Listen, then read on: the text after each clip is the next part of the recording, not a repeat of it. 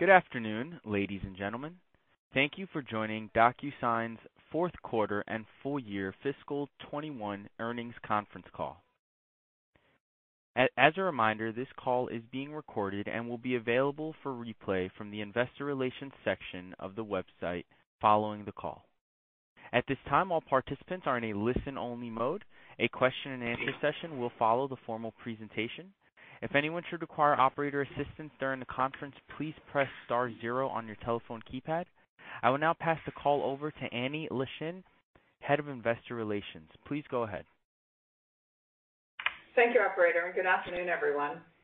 Welcome to DocuSign's fourth quarter and full year fiscal year 21 earnings conference call.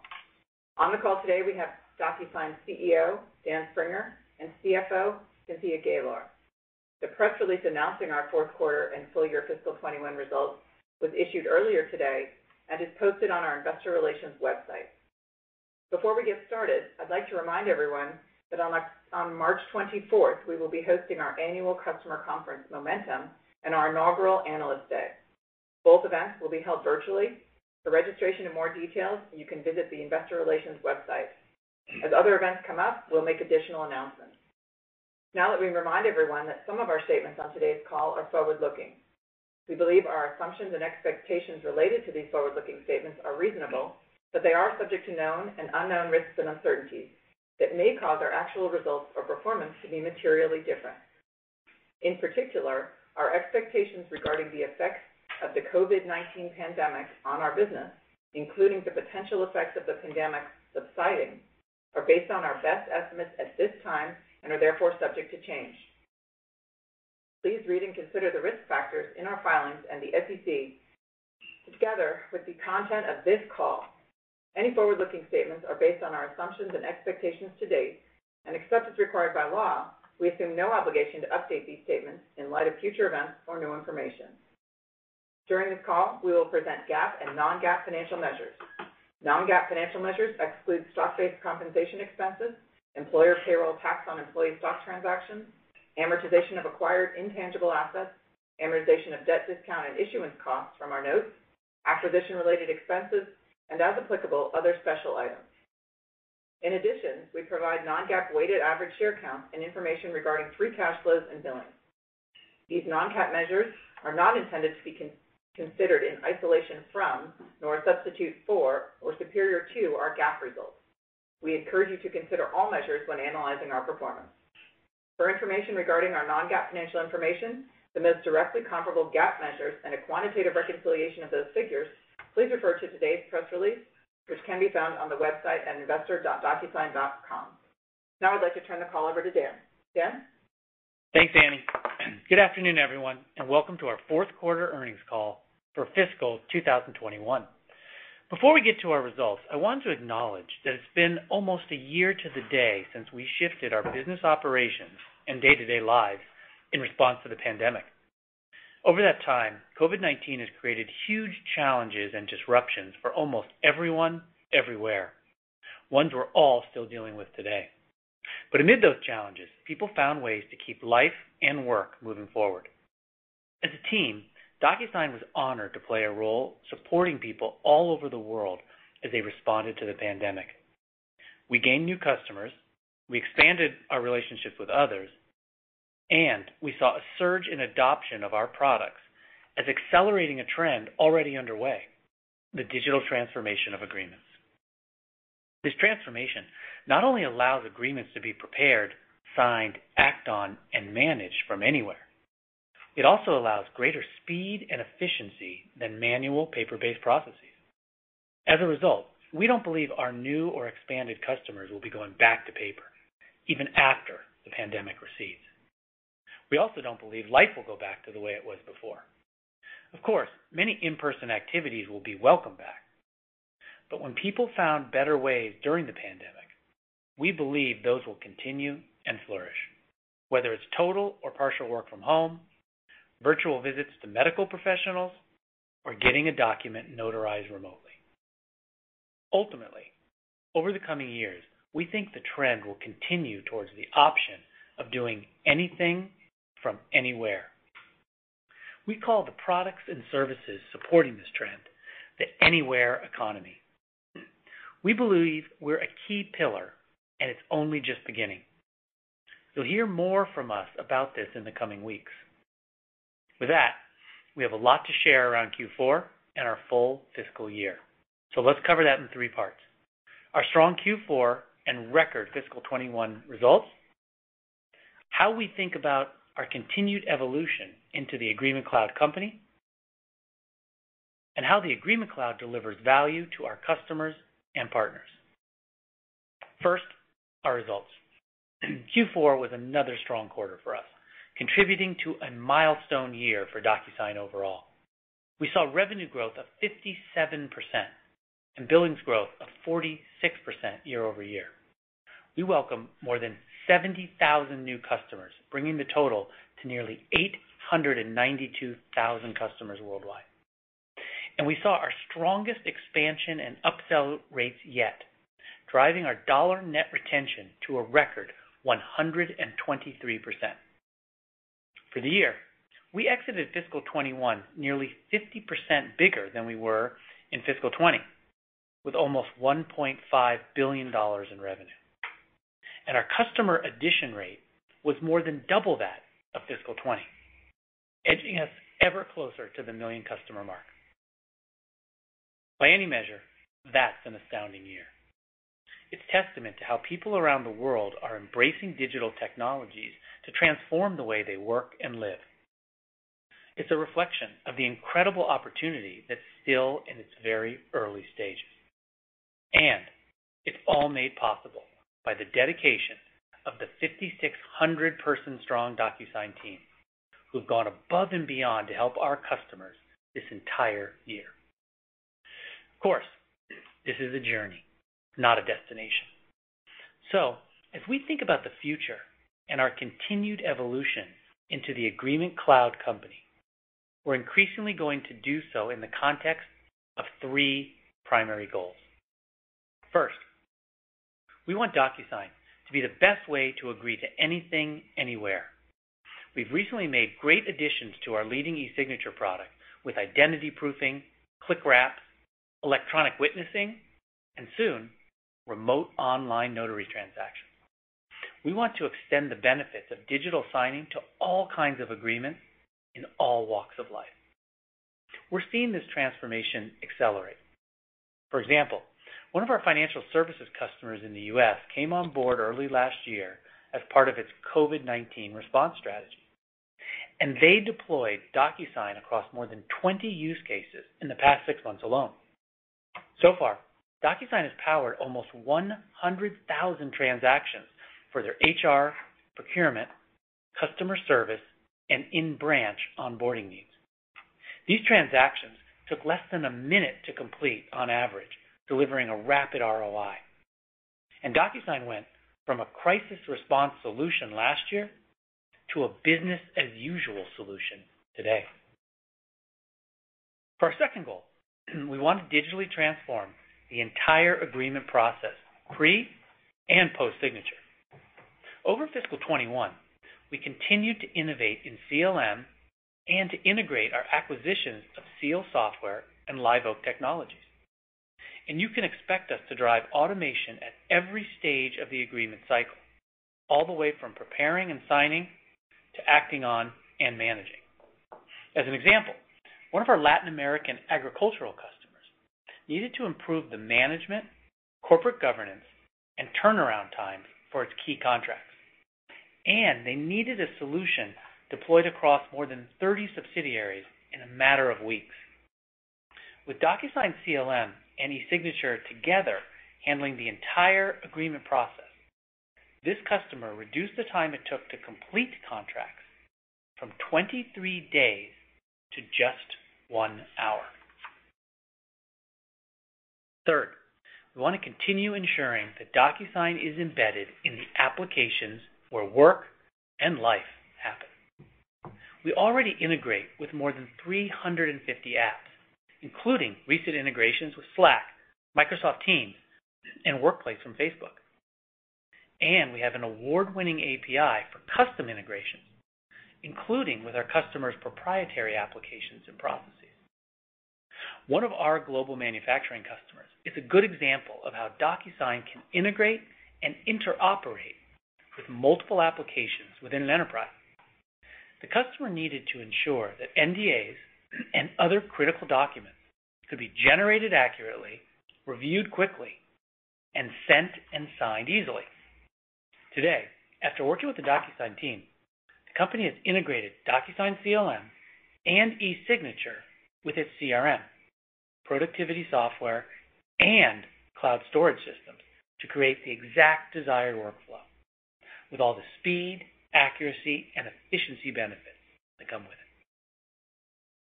So, as I bring my remarks to a close, it's clear that fiscal 21 was extraordinary on almost every level.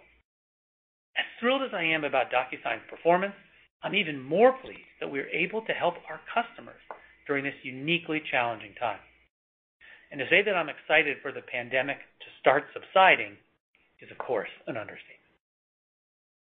I'm also excited about DocuSign being well-positioned for the anywhere economy I mentioned earlier. It points to the incredible opportunity that's out there for us, given that the journey to a modern-day agreement process is being prioritized like never before. The market is still in its early stages, so we will continue to invest in growth as our first priority as we expand and scale our business.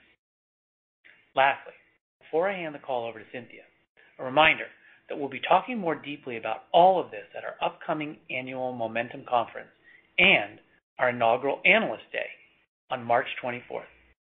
I look forward to seeing you all then, virtually. For now, over to Cynthia. Thanks, Dan, and good afternoon, everyone. In a monumental year, DocuSign helps many customers overcome challenges and transform their businesses to adapt to the new and changing environment.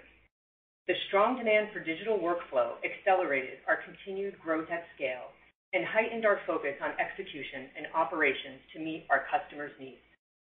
We capped off an exceptional year for DocuSign with strong results for the fourth quarter and the fiscal year, driven by robust new customer growth and expansions, primarily for our core eSignature offerings. For the fourth quarter, total revenue increased 57% year over year to $431 million, and subscription revenue grew 59% year over year to $410 million. For the full year, total revenue reached $1.45 billion, an increase of 49% over last year, and subscription revenue hit $1.38 billion, an increase of 50%. Our international revenue increased an impressive 83% year over year to $89 million in the fourth quarter, ticking up 21% of total revenue. For the full year, international revenue grew over 67% to $287 million, reflecting accelerated expansion across geographies. For the first time, we reached over $500 million in quarterly billings as Q4 rose 46% year over year to $535 million. This resulted in a 56% trailing four-quarter average, consistent with last quarter's average. For the full year, billings increased $1.7 billion. Q4 customer additions continued at a robust pace as we added over 70,000 new customers. This brings our total install base to nearly 892,000 customers worldwide, an increase of 51% over last year and more than double the number of new additions compared with fiscal 20. To give you a sense of the magnitude of this achievement, we added nearly the same number of customers this past year as we had in total at the time we went public, 15 years after the company was founded. As part of this, we added 11,000 new direct customers in Q4 for a total of over 50,000 for the year. After more than doubling the number we added in fiscal 20, we ended the year with nearly 125,000 direct customers. For the third quarter in a row, we exceeded our historic dollar net retention range, hitting our highest level yet at 123% for Q4. Switching gears, non-GAAP gross margin for the fourth quarter was 80% compared with 79% a year ago. For the full year, gross margin was 79%, consistent with fiscal 20. Fourth quarter subscription gross margin was 85% compared with 84% a year ago. For the full year, subscription gross margin was 84%, consistent with fiscal 20. We saw significant improvement in our operating leverage as non-GAAP operating margin reached a record high of 17%, or $75 million, compared to 8%, or $21 million in the fourth quarter of last year. For the full year, operating margin was 12%, a more than 7.5 percentage point improvement over fiscal 20. Non-GAAP net income for Q4 was $77 million, compared with $22 million in the fourth quarter last year. For the full year, net income was $182 million, up from $59 million in fiscal 20. We ended the quarter with 5,630 employees, an increase of 44% over last year. In Q4, we took steps to put in place a more strategic and efficient capital structure. We issued $690 million in new 2024 convertible senior notes and paid down the majority of our existing 2023 convertible notes. We also put in place a new revolving credit facility, allowing us to borrow up to $500 million with additional capacity up to $750 million in total. While we are generating sufficient cash from our operations to fund our working capital needs, we believe this additional financial capacity, along with the attractive terms, will provide greater flexibility for our growth agenda. We exited fiscal 21 with $867 million in cash equivalents, restricted cash, and investments. Operating cash flow in the fourth quarter was $62 million, or 14% margin. This compares with $46 million, or 17% in the same quarter a year ago. Free cash flow was $44 million, or 10% margin, in the quarter, compared to $16 million, or 6% in the prior year. For the full year, operating cash flow more than doubled to $297 million, or 20%, compared to $116 million, or 12% a year ago. And free cash flow grew to $215 million, or 15%, compared to $44 million, or 4% in fiscal 20. These amounts include $75 million related to accounting for the extinguishment of the 2023 convertible notes. Excluding this, Q4 operating cash flow would have been $137 million, or 32% margin, and free cash flow would have been $119 million, or 28% margin. For the full year, operating cash flow would have been $372 million, or 26% margin, and free cash flow would have been $290 million, or 20% margin. This underscores the attractiveness of our model and the leverage we are seeing across the business. Now on to our guidance. Coming into this fiscal year, we expect to see continued secular tailwinds in support of the anywhere economy. We are confident in our long-term trajectory and the untapped opportunity ahead. That being said, while our subscription-based model gives us a certain level of visibility, the impact of the pandemic adds an extra layer of complexity, which we are monitoring closely. With this backdrop, our approach to guidance continues to be to guide to what we know and can see in the current environment. As we begin the new fiscal year, we are guiding to non-GAAP operating margin going forward rather than individual operating expense lines to better align with how we are growing and scaling the business. For the first quarter in fiscal 22, we anticipate total revenue of $432 to $436 million in Q1, or growth of 45% to 47% year over year, and $1.963 to $1.973 billion for fiscal 22, or growth of 35 to 36% year over year. Of this, we expect subscription revenue of $415 to $419 million in Q1, or growth of 48 to 49% year over year, and $1.886 to $1.896 billion for fiscal 22, or growth of 37% year over year. For billings, we expect $457 to $467 million in Q1, or growth of 34 to 37% year over year, and $2.26 to $2.28 billion for fiscal 22, or growth of 31 to 32% year over year. We expect non-GAAP gross margin to be 79% to 81% for both Q1 and fiscal 22.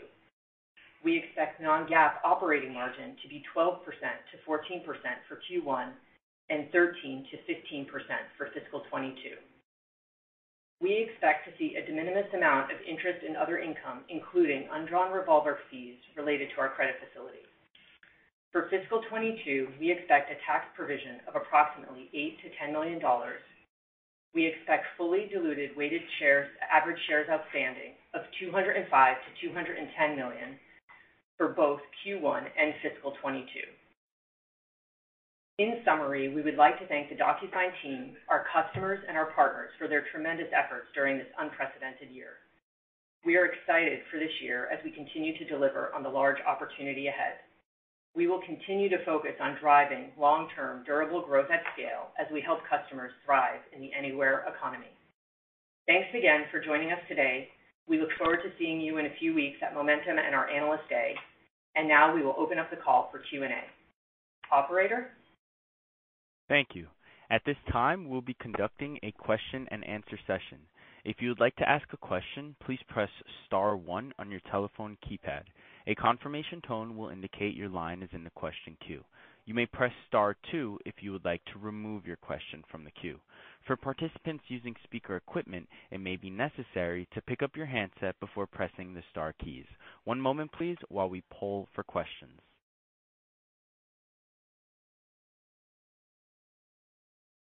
Your first question comes from the line of Sterling Auty with J.P. Morgan. Please proceed with your question. Yeah, thanks. Hi, guys. Just curious in terms of what you're seeing on the new customers that are coming on board to the platform. You know, what ones are taking some of the advanced features for, you know, the Spring CM capabilities versus just plain e-signature? Is that specifically you thinking about vertical, geography? What dimensions would be most useful for you? No, across the board. So what kind of penetration? So what's the take rate for kind of the additional contract management and just kind of contract cloud in the new customers coming on?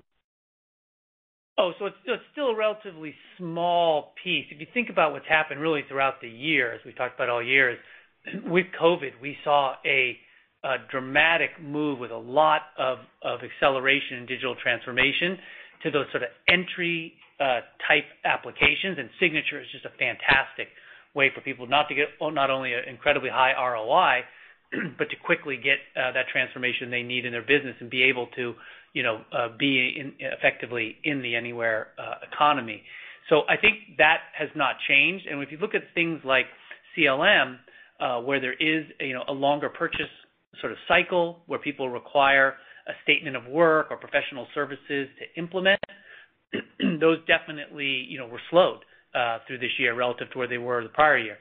Our view, though, coming out of fiscal year 21, particularly coming out of Q4 here, is we're seeing that the pipeline build again.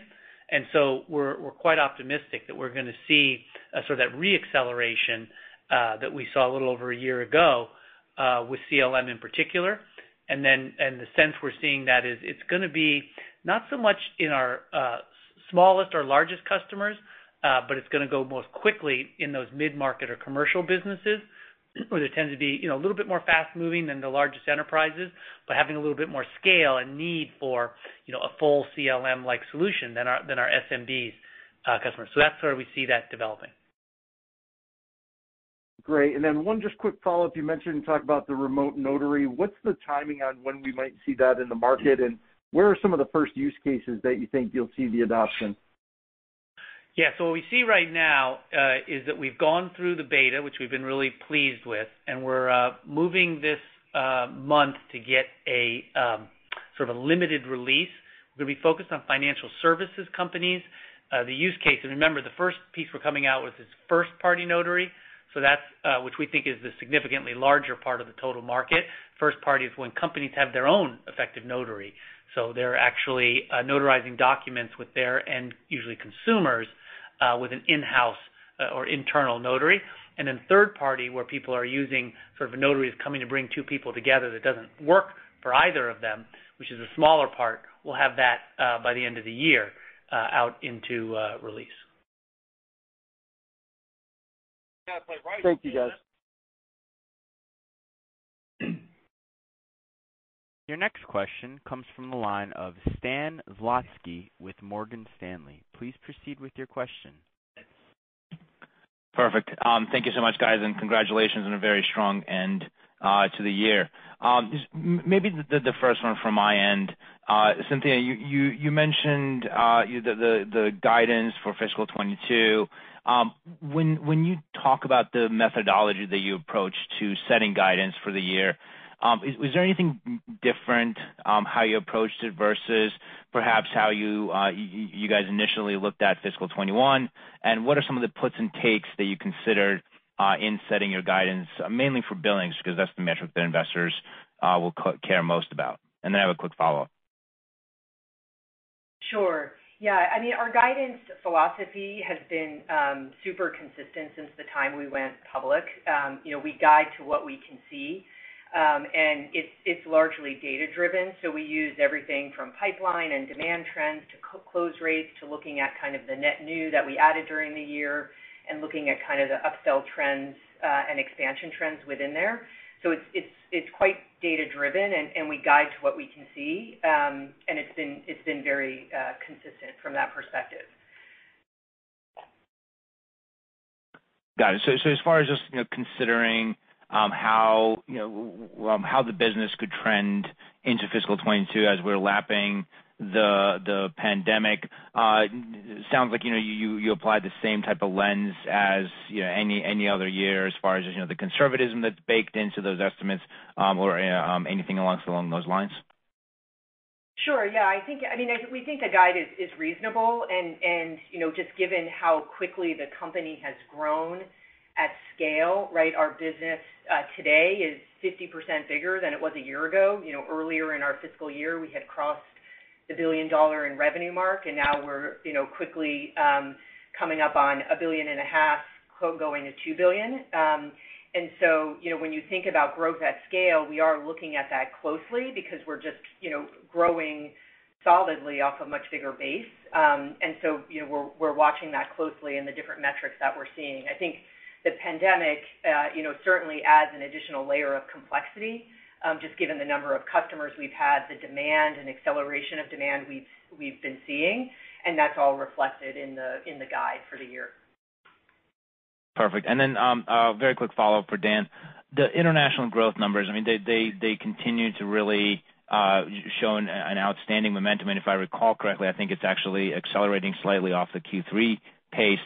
What's really driving the international adoption? What's out there? What are you seeing out there that may be a little bit different than what you're seeing in the U.S.? That's it for me. Thank you. Yeah, I think the answer is it's very broad-based. One of the things that was really interesting for us finishing up the year, and you don't get to say this very often, but same thing happened in Q3, happened in Q4. Every single geography that we're in outside of the U.S., and for that matter the U.S., exceeded its plan. And it's just, in my experience, that's something that's pretty special and pretty rare to happen.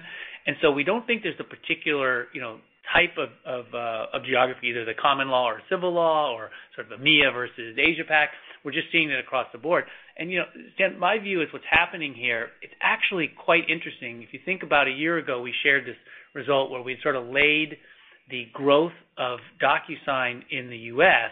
over its size when it was same size as where international business was, and looked at that growth, and they're actually quite close. And so I think what's happening here is that the U.S. business, when it was much smaller, grew at a higher rate. And so now we're seeing this happen in our international business. So it's not really surprising to us, and it's nothing that's sort of changing in the marketplace. I think we're just realizing it's a very large TAM opportunity outside of the U.S., and we're starting to really hit that growth curve in the way we'd like to be hitting it, and we're optimistic we're going to continue to see that through the year ahead. That's perfect. Thank you so much. Your next question comes from the line of Pat Walravens with JMP Securities. Please proceed with your question. Oh, great. Thank you. I have two, if I can, one for each of you. Dan, I think in the county that I live in, across the bay from you, I think we're up to 26 or 27% of the people haven't gotten their first shot.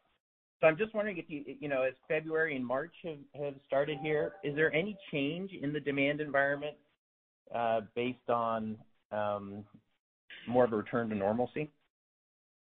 We haven't seen anything. And I don't know whether we would be, a leading or a lagging indicator, Pat, but we haven't seen anything in our business that suggests that will change. Now, if you recall, we said this starting about 3 quarters ago, that our forecast on this is that the people that have come, whether it's new customers or new use cases to DocuSign that are, COVID-19 centric, they're not going back. People aren't going back to paper, They're not going back to manual processes. So the real question I think is interesting in your question is, will that rate of new people coming to us, change with, as we start to move into some sort of, return to quote unquote normalcy? We haven't seen any change yet. It may be that the change isn't enough. There's not enough new activity to have driven the change in the demand environment. But at this point, we haven't seen a change yet. All right, perfect. And then I'm not sure which of you wants to address this, but I think is super interesting is I'm looking back at my model, and in April of 2019, so Q1 of fiscal 20, net dollar retention was 112%, and it's gone up 7 quarters in a row. What is driving that? That's not all the pandemic, right? Why has it gone up 7 quarters in a row? We're looking at each other. I'll start and let Cynthia finish with the good stuff. But I think the real answer is we made a significant investment in customer success is really the short of it, Pat. Mm-hmm. We've always been a customer success company. And, starting about a year before that, so about 3 years ago, I think we realized we could do more. And it's not just our customer success organization and the CSMs that I think are so powerful, although they are fantastic and they're a huge part of it. But I think culturally we really have just sort of forced all of our employees to say we need to be a customer success company. And it's great because it's wonderful for the SaaS economics, as you articulated. But two, it's great because it makes employees proud to work here. It makes them proud to be at a company that says, of course we're going to make money. We're a business, but we want to be part of something bigger than that. And we want to be proud about that. And so I really think that investment is now yielding those results. Yeah, and I would just add, you have to remember that our customers start out small and then they grow over time. And so when you think about the number of customers that we've added over the past couple years, and this year in particular, they start out small, they expand as they use the product. And as Dan said, we've invested a lot in customer success to help them become successful on the platform. And so that's certainly driving that number. As the denominator gets bigger, the numerator is also getting bigger as customers use the products more. Great, thank you. Your next question comes from the line of Karl Keirstead with UBS. Please proceed with your question. Thank you. Dan and Cynthia, just on the 4Q billings performance, it came pretty close to the pin relative to the prior quarters where DocuSign had put up, pretty strong double-digit beats against the high end. I'm just wondering if anything felt a little different in the fourth quarter, or maybe there was some timing or other factors. Thank you. Yeah, so we talked about this a little bit on the Q3 call. So Q3 was exceptionally strong, based on timing of deals and some early renewals that came in Q3. And so Q4, was a strong growth as well at 46%, albeit it wasn't as strong as the Q3 growth. So there was nothing unusual in the quarter. I would just remind you that on billings, they can fluctuate more, just given the nature of that metric and the timing of deals. And so, we continue to encourage folks to look at that 4-quarter average that smooths out the changes quarter to quarter. And if you take that lens and apply it to Q4, it was really right in line with the last couple quarters and that trailing average. Got it. Okay, that's helpful, Cynthia. And then maybe a follow-up for you. I know typically when you start the fiscal year, you give your operating margin guidance, but maybe not the cash flow guidance. But as you pointed out, the adjusted free cash flow margins in fiscal 21 were 20% relative to your operating margins of 12%. Should, as we model free cash in fiscal 22, use something similar to that correlation, or might there be something unusual in fiscal 22 such that it'll look a little bit different? Yeah, so we don't guide to cash flow, but I think when you look at kind of the Q4 and for the year, the cash flow, and we gave all those numbers in the release, right, the convertible notes that we took down in Q4, on an adjusted basis, the cash flow was actually quite compelling. Even without the adjustment, we're showing just a lot of leverage in the model, similar to the operating margin, right? Now, we'll continue to invest in growth, so I wouldn't anticipate anything in fiscal 22 out of the ordinary. My sense is we'll continue to demonstrate that leverage, but if we can invest for growth, we will, and that's one of the reasons we did the financing in January, was really to give us that, operating flexibility. Got it. Thank you very much.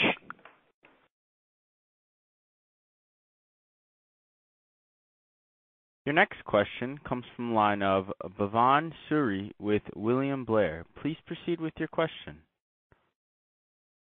Hey everyone, this is actually Jake on for Bhavan. Congrats on the great quarter. So just touching again on the capital allocation strategy moving into this year, how can we be thinking about that in terms of similar tuck-in acquisitions to what we've seen in the past? And then just as a follow-up, would love to hear about how you're thinking about the competitive landscape given the recent acquisitions from Box and Dropbox in the space. Yeah, absolutely. I don't think we see any dramatic change to our thinking on M&A strategy. I think we love to build stuff ourselves. We have a fantastic, product development team here, and the vast majority of all the product that we have is stuff that we've built internally. But from time to time, and Seal would be a good example of this from last year, we look out and we see, wow, some folks are really ahead of where we are, not just on some product development, in this case in artificial intelligence and advanced analytics, but also they just have some domain expertise, and it would take us a long time to build that. So we've seen some really nice tuck-in acquisitions that are relatively small compared to our revenue or compared to our market valuation, but we think meaningful in accelerating that Agreement Cloud strategy that we have.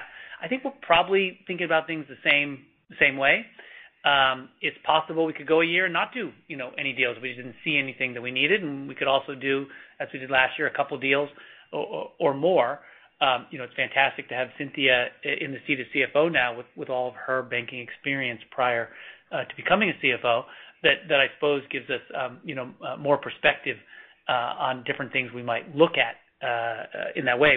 But just at the highest level, I think it's sort of the same that we did last year is probably what you should expect going forward, because we're not doing anything fundamentally differently. I would say that we are looking at doing a few more investments. And again, Seal is a wonderful example of a company we invested in and got closer to them, so we felt we were really setting ourselves up for a highly successful integration and acquisition there. And I think we may see us do more of that in the future, increase the number of small investments we're making in companies we see in the broadly defined Agreement Cloud space, and then potentially have those as acquisition opportunities. To the second part of your question around the competitive landscape, we don't think there's been any change. We always say very aggressively when we think about competition, we fundamentally think about paper. And we think about paper and manual processes. We are so early into this game in terms of where the TAM is. The vast majority of all of our growth is coming from new field expansion. From time to time, people want to upgrade, particularly in signature. We'll see that where someone will want to move, from a less advanced, smaller feature set, provider. But again, the bulk of us is building this new market. So I don't think that changing. We always, of course, take careful looks. When someone buys someone that's in one of our spaces, Box is a partner of ours, and we continue to want to partner with them. We have a very open model, and this won't change, our approach to that relationship at all. That's great. Thanks for answering my questions. Congrats again on the great year. Thank you. Your next question comes from the line of Kirk Materne with Evercore ISI. Please proceed with your question. Thanks very much. Dan, you obviously have a huge cohort of new customers coming up for renewal over the next couple quarters. What's the conversation like the year after you sign someone up? Meaning, is that really a point of leverage where a conversation might go from a departmental conversation to a enterprise-wide conversation, or is that the time that you start being able to sort of introduce some newer functionality or products? I'm just kind of curious about how you and the sales organization talk about sort of the next step with a lot of these customers that came on this year, because it would seem to be an opportunity to sort of go beyond maybe the pandemic-related sort of decisions they had to make, meaning these could be really nice expansion deals for you all over the next 2 to 3 quarters. Yeah, I think that's exactly how we look at it. I tell you, the answer to your question at the high level, of course, it depends, right? There's quite a range. We absolutely have, some customers that before they make it to a year realize they're exceeding the capacity that they purchase from us, and we do, early renewals even before the year, although that's a small percentage of them. The 1-year mark is a great opportunity to take stock with our customers and say, what's your sort of utilization of the capacity you have to date with Signature? And again, the vast majority of people start with us with Signature. And then is there opportunity, as you said, to go to additional departments? Sometimes it's phenomenon, it's just more use cases in the same department. They brought in some back office use cases in the HR department, but they have more that they could use separate from going to finance or going to the front office. And then, of course, the thing that we're kind of really excited about with the Agreement Cloud is starting to have those successful customers start the conversation about, the broader product portfolio. And so I think we'll have all of the above. I do believe we're going to see 2 phenomenon at a high level this year. One, a lot of people that, kind of came to us last year and have been successful in adopting, they're also going to need to take a little bit of a breather because they've been going so fast in this remote setting. Now they're coming back on board and they've sort of put off a lot of other projects. So we have heard CIOs say that they've got a backlog now of things they need to get done because the pandemic made it very, very difficult for them to get certain projects done. And at the same time, I think we're going to see a lot of people who are saying, wow, I'm really glad I got started with this digital transformation and I want more of it. And so they're going to want to accelerate even the expectations they may have had for that pace of change. So when you put all that mix together, it's fairly complex, but it leaves us feeling we're going to have a considerable cross and upsell opportunity this year, and those incremental customers, the significant customer new adds that Cynthia talked about earlier from last year over the course of this year, particularly the second half of this year, when a lot of those renewals come up, should be a great cross-sell opportunity. And if I could sneak just a really quick second one in, what's sort of your thought process on your partner relationships with some of the bigger GSIs now that we're hopefully getting back to a more sort of normalized world? Is this a year where you think you can make sort of a bigger step forward in having those partners build bigger practices on you, especially around sort of the broader Agreement Cloud, or is that maybe even a calendar 22 event? Thanks. Yeah, so I'll be as candid as I can. So we're enthusiastic, but we're also, very cognizant of the fact that those are relationships to work at scale to take time to develop. Historically, as we've shared, the really large GSIs sort of looked at us and said, we aspire, to someday be able to do more with DocuSign because we love the brand, we love the products, but there wasn't as much of an economic opportunity, particularly with Signature only. And quite frankly, they came back to us and said, your software is too easy to use. It doesn't create enough economic opportunity for us, and we totally got it. And now they're starting to look, as you said, the broader Agreement Cloud, and there's a lot of enthusiasm building there. But if you said this year, and we think about our sort of SI strategy, this year, fiscal year 22, I believe the bulk of the success we will get will be with the regional SIs this year, but really starting to make traction with the GSIs, and probably next year is the year where I would be disappointed if we weren't really hitting the ground running with the GSIs, because they all want to be DocuSign partners. We just got to get that model right so it can be significant enough for them for their business model. Great. Thanks. Congrats on the quarter. Thank you. Your next question comes from the line of Rob Owens with Piper Sandler. Please proceed with your question. Great, and thank you for taking my question. I just want to drill down a little bit more on the international front, and since I can't really ask a question to Mike Sheridan, let's ask a question about him. Just in terms of any changes relative to go-to-market sales process, and as you look at a lot of the major geographies out there, where are they in terms of the maturity curve relative to the U.S. and what you're seeing? Are there different competitors that you run into regionally? Just would love to, a quick couple of minutes on where the overall opportunity is and what you're seeing right now. Thanks. Yeah. Well, Rob, I'll try to channel Mike for you best I can. I guess I should use a much deeper voice if I'm going to channel Mike.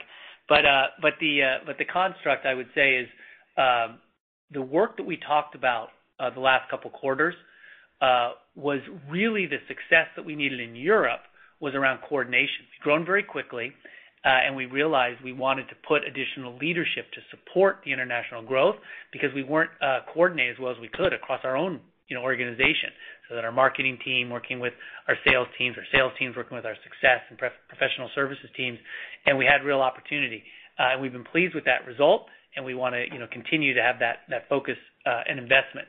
There wasn't anything I'd say fundamentally broken with the business, but we did have some opportunity for better coordination, and I think that has helped us. But I think in the end, as you heard us talk about earlier at the beginning of the call, what's happened in international is it's coming into its own and it's hitting its scale, just like we had the scale growth in our domestic business, several years before.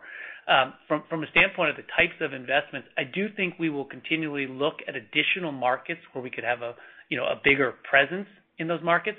Because of our web and mobile business, we sell well over 100 countries, but we have these 8 focus countries that we've put most of our effort against, and we continue to think that's the right strategy because there's just a lot more growth in those markets. But over the course of this year, I would not be surprised to see us come forward and say another country or even 2 that we're going to sort of add to that list of the focus 8 and start to go deeper.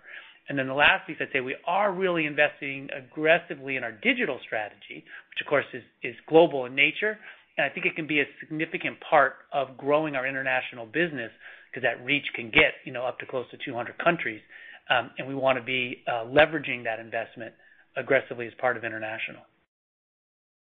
All right. Thank you. Your next question comes from the line of Rishi Jaluria with D.A. Davidson. Please proceed with your question.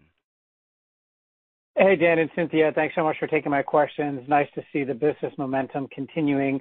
I got 2 questions. First, just following up on the conversation on international. You've really ramped up international hiring. Where are you ramping up your headcount the most? Is it on sales coverage? Is it on leadership product side or other areas?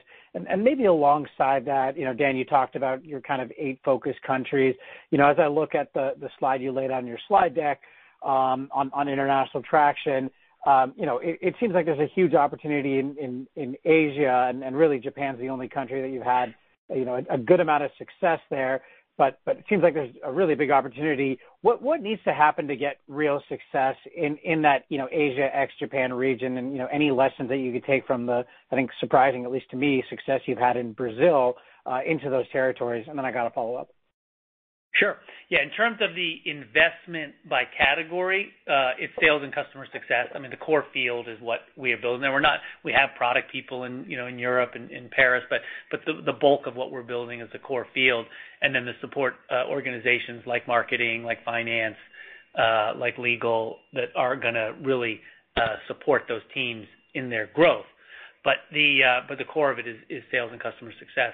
And then in terms of your question specifically about Asia and Asia Pacific, so I think we 2 things. One, we have historically thinking of the Asia Pacific market as all other, and then Japan. We're actually starting to look at it now as a JPAC mindset, and we're increasingly looking at bringing leadership in to cover across those 2 businesses. A lot of software companies have very distinct Japanese businesses, and there's a lot of good reasons for that. The nature of how that economy works, but we think we have opportunity to be more successful broadly in Southeast Asia if we leverage the strength we have in Japan and the strength we have had traditionally in the ANZ market. So that's probably the best answer for what we're trying to do to address that. We do have a small presence in Singapore, which we think can be an important launching pad for other markets in Southeast Asia, but at this point we don't have plans to open additional offices in Asia. We really want to try to leverage what we've got in Sydney and Melbourne, Tokyo, and Singapore. All right, got it. That's helpful. And then just as a follow-up, I wanted to ask on the CLM side, as you continue to gain traction there and get more and more customer land, do you find yourselves getting into more competitive situations against some of the pure play CLMs like Icertis or even SAP, Ariba, or how would you characterize what you're seeing as you get more traction there? Thanks. Well, I think for us, the competitive situation, this question earlier about competition, is quite different in eSignature than it is in anything else, right? We have such a dramatic market share lead and quite frankly product capability lead in eSignature that there's just the competition. I said is paper. It's not that there aren't other strong companies that are in the market, but just by the sheer size advantage that we have, and you heard us talk about this before. We spend more money in R&D than we think those folks have in revenue. So from that standpoint, it's a very different dynamic. And we are one of the leaders in CLM, but there are other credible companies in the space. So we do see a different competitive dynamic. You mentioned SAP and Ariba. Interestingly, SAP is much more of a partner really than a competitor. And increasingly, we're actually investing significantly in our integrations into Ariba to ensure that our CLM products will be industry leading on the buy side as well as they are on the sell side today. But in general, I think your point is spot on, and it is a different competitive dynamic, and we're one of the leaders, but not the dramatic leader that we are in signature. All right, wonderful. Thank you, and I'm looking forward to the conference. Your next question comes from the line of Michael Turrin with Wells Fargo Securities. Please proceed with your question. Hey there. Thanks, and good afternoon. Going back to the retention number reference that continues to tick up, how should we think about the progression from here? Are those 120+% levels something you feel could sustain given the seedlings you've laid with the signature this year and just expansion opportunities with the Agreement Cloud you've laid out and it sounds like are starting to gain some momentum, or is there some counterbalance we should also be mindful of and penciling those numbers out going forward? Yeah, so on that, I think the new codes are really seeding our opportunity in upsells and expansion when we think just kind of about the market opportunity and where that number could go. However, given the scale that we're at and the rate that we've been growing, we're watching that number quite closely. So our historic range for dollar net retention has been kind of in the 112 to 119 range. In the last bunch of quarters, we've been above that range. And so I think the way to think about that is, we likely, would continue at the high end of the historical range, or at least at the high end of the historical range. And we'll continue to monitor that metric quite closely. But we're feeling good, one, about the 123% that we posted for Q4, but then also just the amount of net new customers that we've added and how they've been expanding over the course of the last year. That's helpful. Just maybe a quick follow-on, Cynthia, on hiring. You had a big step up in headcount mid-year, at least from a sequential perspective. It looks like the pace of adds is starting to moderate. Can you just expand on how you're thinking about capacity from here? There's continued commentary around staying in growth investment mode, but have you laid some of the initial seeds with margin expansion already in the guide? It looks like maybe that's the case, but anything you can add is helpful. Yeah, for sure. And that's exactly how we're thinking about it. We are investing for growth. And if you think about the last 4 quarters, in the first half of last year, the customer demand outstripped the capacity in the field, right? And so as we move through the year, we then accelerated hiring to really meet that customer demand and to set us up to continue to grow off a higher base coming into this year. And so we'll continue to make investments across the go-to-market, in sales and success, as Dan had mentioned, but then also in R&D and continuing to innovate around the product portfolio, particularly across the Agreement Cloud. And so we'll continue to make those investments. you will see us, continue to move towards our operating margin targets.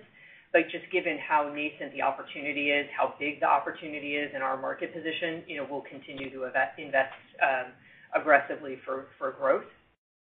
And one other piece, I wouldn't look at it as a reduction in the capacity building in the second half if you factor in the acquisitions that we did in the middle of the year.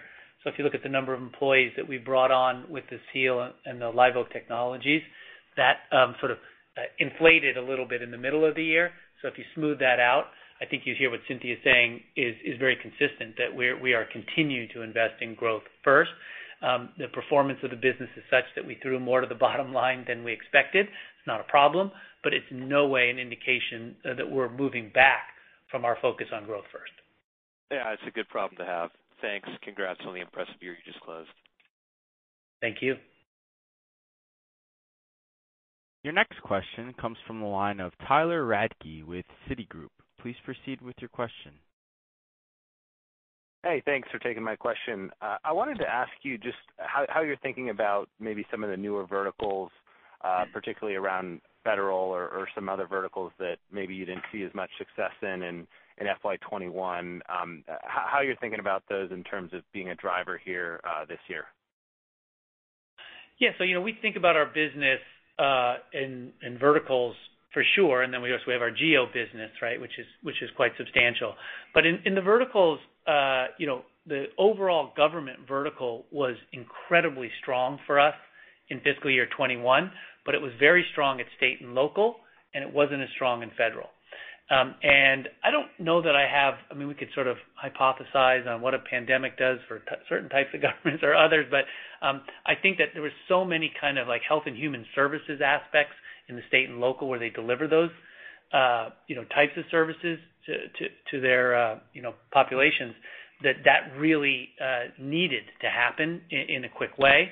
And I think the federal agencies just had less of that and less of that urgency. So from that standpoint, as we look forward to this year and we think about federal, I think we think it's a lot of opportunity, and there's a lot of almost pent up, sort of demand. Now, we're talking about the federal government. It's fantastic, but the pace of change there is sometimes not rapid. So we wouldn't be surprised if some of those things take longer than we think, but we do see a pipe building of significant opportunities to add that to the good success we had in state and local this last year. Okay, well said. Thank you. And just a follow up, maybe just if you could kind of share with us what you're thinking about in terms of return to, obviously not back to full normal pre-COVID spending levels, but just kind of what you're modeling in terms of high level assumptions there. You're talking about our spending, or you're talking about customer spending? Correct. Yeah, just spending on either travel, entertainment, office spending. Just kind of curious how you're thinking about that through the back half of the year. Yeah, well, so we've sort of told our employees, to give you some indication of that they would not be required to return to DocuSign offices until October 4th. Now, we previously said June, and that pushed out. It could push out again, obviously, but that's our perspective, that we wouldn't be back in any significant way before then. And Cynthia, did you want to talk a little bit how we've modeled the expenses from that standpoint and how that might change, to try to give some perspective? Sure. I look at the bottom line and say we've talked about continued increase in our profitability and our operating income, but not at the torrid rate that it improved in fiscal year 21, because we do want to focus on growth investing. Yeah, of course. And so I think towards the second half of the year, we're starting to bake in, kind of more a return to office, in our own expense line. But I would say it's moderated, right, because it will kind of ramp in there slowly. I would say last year that probably wasn't the biggest impact on our margin. It was really the outperformance and the customer demand. And so we invested in other places when, kind of some of the travel went away, including in employees and in some employee benefit types of programs. So in a nutshell, we're baking it in towards the second half of the year, but it's kind of a slow ramp up, but it's included in the guide. Okay, thank you. Ladies and gentlemen, we apologize, but we are out of time for questions, and I would like to turn the call back to Mr. Dan Springer for closing remarks. Thank you so much, and thank you all for joining us. And as I said at the beginning of the call, we really hope you'll all be able to join us for our inaugural Analyst Day, and we'll look forward to seeing you there. Thank you. This concludes today's conference. You may disconnect your lines at this time. Thank you for your participation.